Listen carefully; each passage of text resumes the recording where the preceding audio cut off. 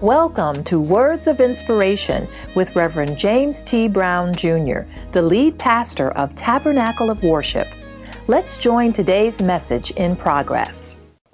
Well, family, I am excited as we're continuing in our series, What Should I Say?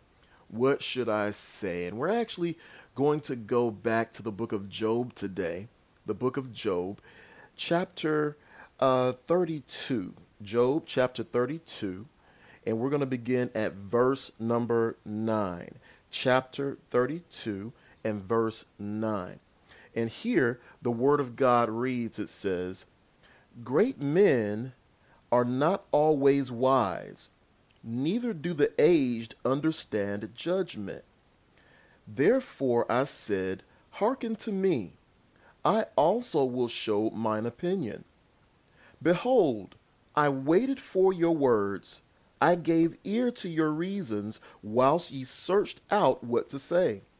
Yea, I attended unto you, and behold, there was none of you that convinced Job, or that answered his words. Lest ye should say, we have found out wisdom, God thrusteth him down, not man. Now he hath not directed his words against me, neither will I answer him with your speeches." Here today, we're going to speak from the subject, it's time for truth. It's time for truth. Here, as you know, in our series, the Lord has helped us to see the things that we should speak to those whom he is sending us to. But then the questions become, what do we say and how should we say it? What do we say and how should we say it? In fact, we've learned over the last few weeks, we've learned through Job's friends that we must speak life to those who are broken and hurting and not judgment. Speak words that will restore them and give them life. The words of Jesus showed us how to take the keys of the gospel that he has given us, unlocking the truths of Christ and opening the doors to the kingdom of God. The words of Paul taught us to use love as a motivator and prophesy to those whom God sends us, edifying, exhorting, and comforting them while building them, the church, the kingdom, and those around us. Through the life of Jacob, we learned that we must get up and change our position and go back to our place of awakening to God while putting away idols, cleansing our minds and hearts, and living free from the stains of our past. Finally, understanding the importance and value of a name and the authority that we have been given to give names and confirm names of others and not name things out of our anger and frustration. These are the things that God has shown us that we've learned. In our text today, as we return to where we started, we see the youngest member of the group speaking up. The youngest member, his name is Elihu, which means my God is he. My God is he. That is his name, and that's what it means. He had listened to what the others had spoken and had become angry as he heard them judging Job and provoking him rather than answering him. He also listened to Job blame God for all of his calamities. Here he listened to all of these things, but now he felt compelled to speak. In fact, it will be Elihu's speech that will lift up the atmosphere and shift the atmosphere and pave the way for God's rebuttal to Job. I need somebody to type in chat right now for me, attitudes pave the way, or your attitudes pave the way. Your attitude paves the way. Your attitude paves the way. You see, it's your attitude that oftentimes shifts the atmosphere. It shifts the atmosphere. Have you ever walked into a room and you're sitting there, you're like, oh my God, what just happened in here? I mean, people's faces are tight and the shoulders are tuck in and everybody, you're looking like, what is going on in here? There's a phrase they used to say is that the atmosphere or it's so tense in there. The tension is so thick that you can what? Cut it with a knife. It was just that tense and frustrating. Have you ever been in that type of a room, in that type of atmosphere? You're looking around like, what just happened in here? Well, see, he's sitting there listening to all of this, and see, the atmosphere has to change. The atmosphere has to change. Listen, your attitude is what paves the way. Your attitude is what paves the way. Your attitude is what paves the way and allows a change to happen in the atmosphere. It's your attitude. Your attitude. Look with me back at our first verse. Verse number 9. And here it says, great men are not always wise, neither do the aged understand judgment.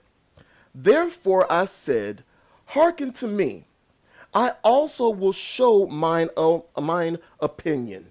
I will show mine opinion. Here, Elihu was helping them to understand that men of stature or advanced age are not automatically wise.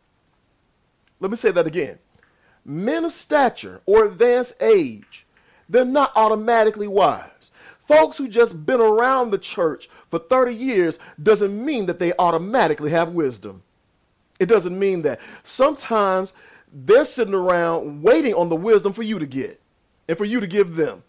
They're not automatically wise. So you have to understand that he was letting them know that. You see, there are times when those who are older or in positions of authority should take a moment to listen to those who are younger and filled with wisdom. They should take a moment. And there's nothing wrong with that. Listen, if you don't have the answer and someone else has the answer, I don't care how old you are you going to keep beating your head up against the brick, or are you going to go ahead and allow wisdom to come so you can avoid that knot on your head?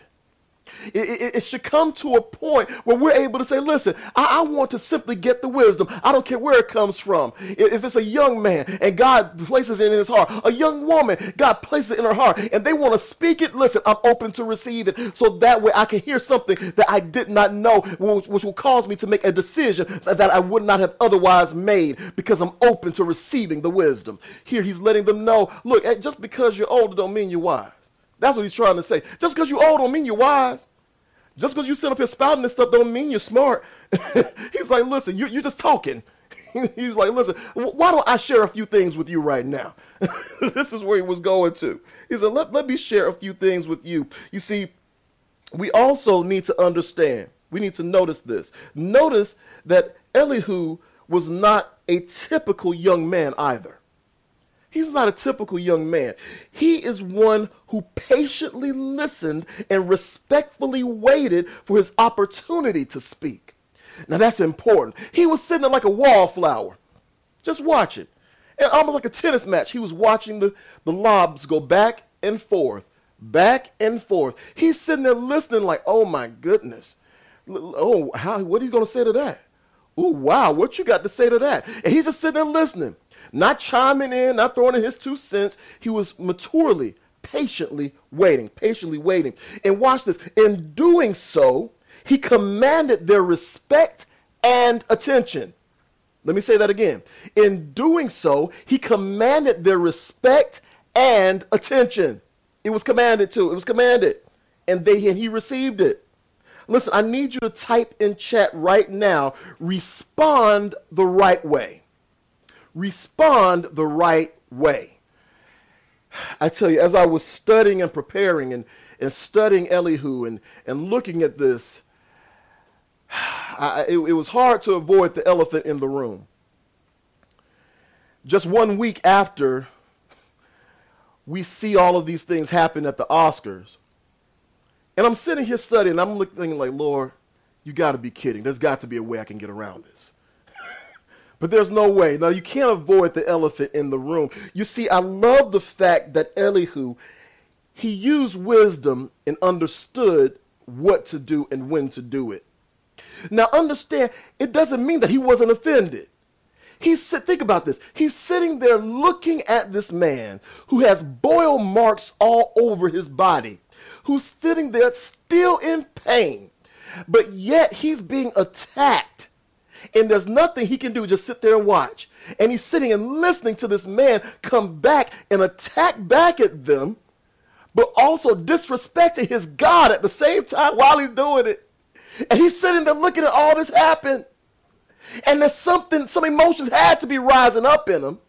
There's something that had to be boiling and bubbling, but he chose to wait. He said, there's a better way for me to handle this. There's a better way for me to address this. And he chose the better way. He chose the better way. He then was able to speak. Because he did so, he was able to speak with authority, albeit he was also speaking with humility. Here it was, these men who were his elders. These weren't just any men, because Job wasn't just any man. These were men of authority. These were men of position. But yet he sat and waited. And because he responded the way he did, they could do nothing but listen. They could do nothing but listen. And they did, because he was humble, but yet he had authority. He had authority. Look with me at verse 11. Look at verse 11.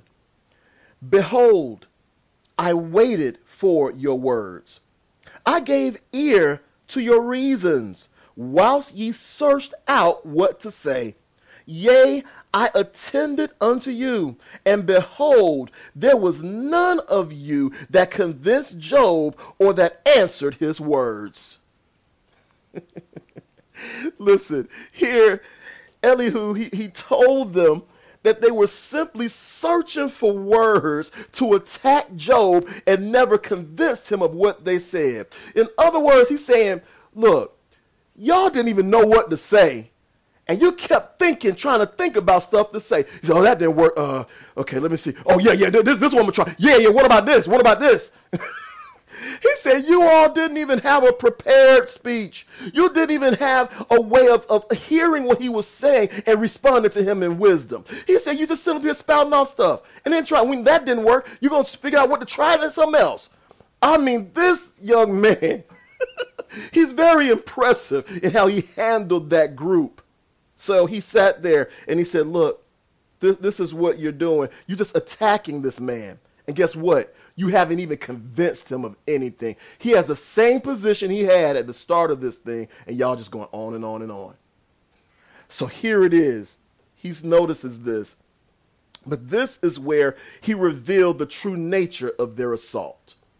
The true nature of their assault. You see, Eliphaz, he spoke as one who built his argument on experience. The experience he had in life, the experiences with God, and understanding what those experiences should mean. And then there was Bildad, the other friend, that he sat there and presented a legalistic approach, finding everything as though he had put Job on the witness stand, and there he was interrogating him and berating him with question after question and coming with comment after comment. And then there was Zophar. Zophar, he sat there and he came from a position of human authority, because if God has given me this and God has given us that, then why is it that you're not able to say this or speak that? Obviously there's something wrong with you, is the approach that he came from. All of these things he had enumerated and he revealed. But here's one important thing, one very important thing. All ignored the fact. They ignored the fact that Job had been in a battle with Satan, and he was broken and bruised. Thank you for listening to today's message. We pray that it was a blessing to you. If you are in the metro Atlanta area, we invite you to join us for our regularly scheduled services at Tabernacle of Worship. You will also be able to get this entire message. Please feel free to visit our website at www.taboworship.org. That's www.taboworship.org for more information.